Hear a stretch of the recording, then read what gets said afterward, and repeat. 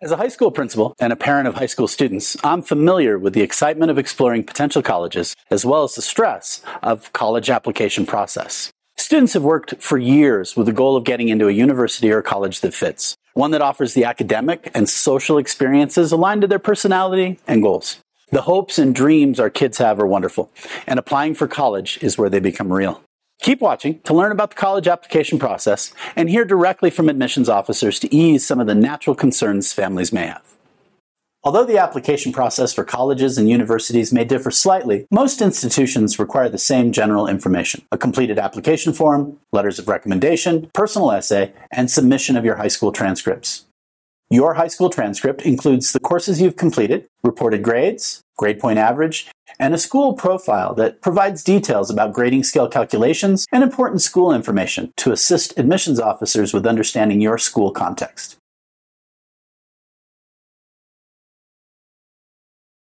How many applicants do you generally receive, and how many different high schools are represented in your application pool? We receive over 8,000 applications. There are certainly schools we receive multiple applications from, but we will receive applications from over 5,000 different programs. And we're talking about applicants from around the country and around the world. So at Colorado State University, we typically receive just about 33,000 applications. That includes all of our populations, our in-state Coloradoans, our non-resident students that are domestic, and then also our international students as well. And then within the state of Colorado, I believe last year we had applications from just over 300 different high schools throughout the entire state of Colorado. What types of grading scales are represented in the applications, and how do you assess applications using different types of grading scales? And I feel like the number of grading scales that we see is infinite. There's a lot. And there's sort of these sort of internal conversations that we have about, oh, Florida, yeah, a Florida transcript, that means this. And oh, Illinois, that does this. And even within those states, it's not all the same. We just know that we tend to see more of a 100-point or a 10-point or a 5-point or the 4-point scale or standards based. It's across the board. So it's one of the things that's probably a good challenge for us when we're reviewing applications, is to really understand where the student has gone to school, understand what the grading scale is, what that means for the classes that they've taken, what those classes mean that they've had. And then, of course, not every student has been at one school the entire time. So we might get a transcript that comes in that has multiple schools, grades included, and then how that school might transfer those grades in. So all to say that we see it all, and even the format of a transcript varies school by school, state by state, district by district. Sometimes we'll see it in chronological order, starting with 12th grade to 9th. Sometimes it's reversed. Florida, I joked about Florida because what we see with Florida is typically students' K-12 record comes in. So we see grades from even elementary school. And we're like, oh, okay, well, the first 9 pages we don't need of that transcript. So we really see it all when it comes to the documents that students are submitting.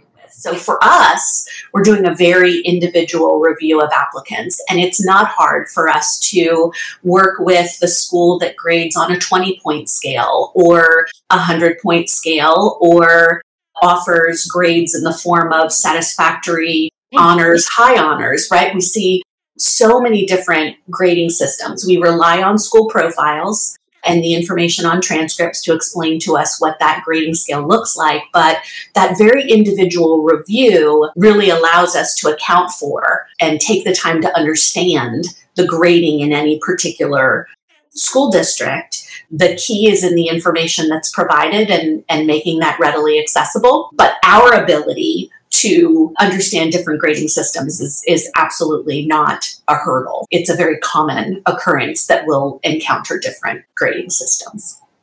Do you see standards-based grading being a disadvantage for an applicant in any way? Not in any way. Not in any way a disadvantage. And in fact, I think sometimes the standard traditional grading system, it can fail to capture some things, right? We just have an idea in our heads of what A means or what B means. And the work that's done across different school districts in different environments for different students, I think there can be nuance that's lost as we just kind of fall back on traditional views of a traditional grading scale. I think sometimes stopping the admission officer to think about what this assessment means actually leads to a more thoughtful review of the candidate's work. Not at all. And actually, I have kind of a couple different perspectives about this because I have kids that are in elementary, middle, high school. And my son, who's a freshman in high school this year, when he went into middle school, that was the first time that I, as a parent, saw a different type of a grading scale. And so my initial response was like, okay, well, what is this on a 4.0 scale?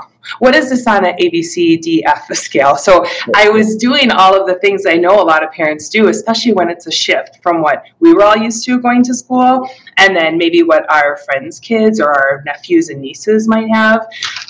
So I had to learn as a parent, and I had to take this moment of like, well, Heather, you deal with this every day with what you receive in our office. And we've seen more and more schools and districts moving to standards-based. And I think a lot of that has to do with the curriculum, with the planning that's happening in the schools and how to best assess students and their proficiency in content areas. And definitely don't see it as a disadvantage at all. Are there some areas that matter more than other areas of an application?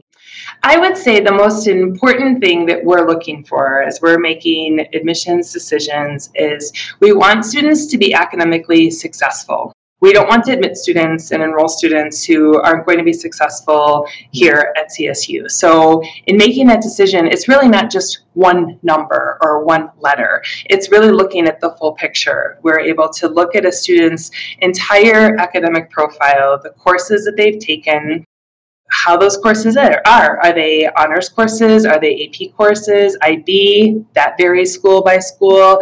Are students taking rigorous courses? Are they taking the right courses for themselves? If we see students that are taking those higher level courses but maybe not doing as well maybe that's not the right class for those students. So we're able to kind of look at that piece of it. And then in terms of like kind of the number, right, I feel like a lot of people get stuck on the GPA. They get stuck on, what's going to get them admitted, what's going to get them their scholarships.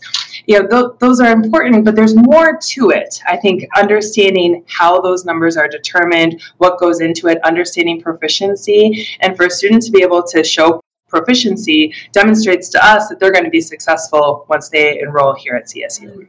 Academic readiness is absolutely foundational to any admission decision. And so the transcript and the accompanying profile and counselor and teacher recommendations are absolutely central. The challenge of selective college admissions is that there will be far more candidates whose credentials suggest they would be academically successful than we have places to offer. And so those are foundational pieces. But quite often decisions are made in the other parts of the application, or decisions arise from other parts of the application where we learn something about the students' motivations and their resilience that tell us that among a large group of applicants who have comparable credentials, this is a student who really stands out to us. So in the end, we absolutely review every part of the application, and any part of it has the potential to impact the decision. That said, academic readiness is the first bar.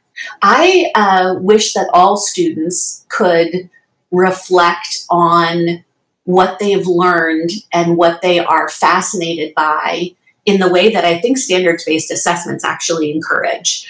I love when students can talk about, they don't have to have everything figured out. Let me say that. They don't have to know exactly what they'll major in or what career field they're going to enter, but thoughtfulness about the journey that they're on, what they are learning and where they hope to go next, and the questions that they have. They're not supposed to have all the answers, but the questions that they have, and receiving all of that in authentic ways, not in perfectly polished and curated presentations, but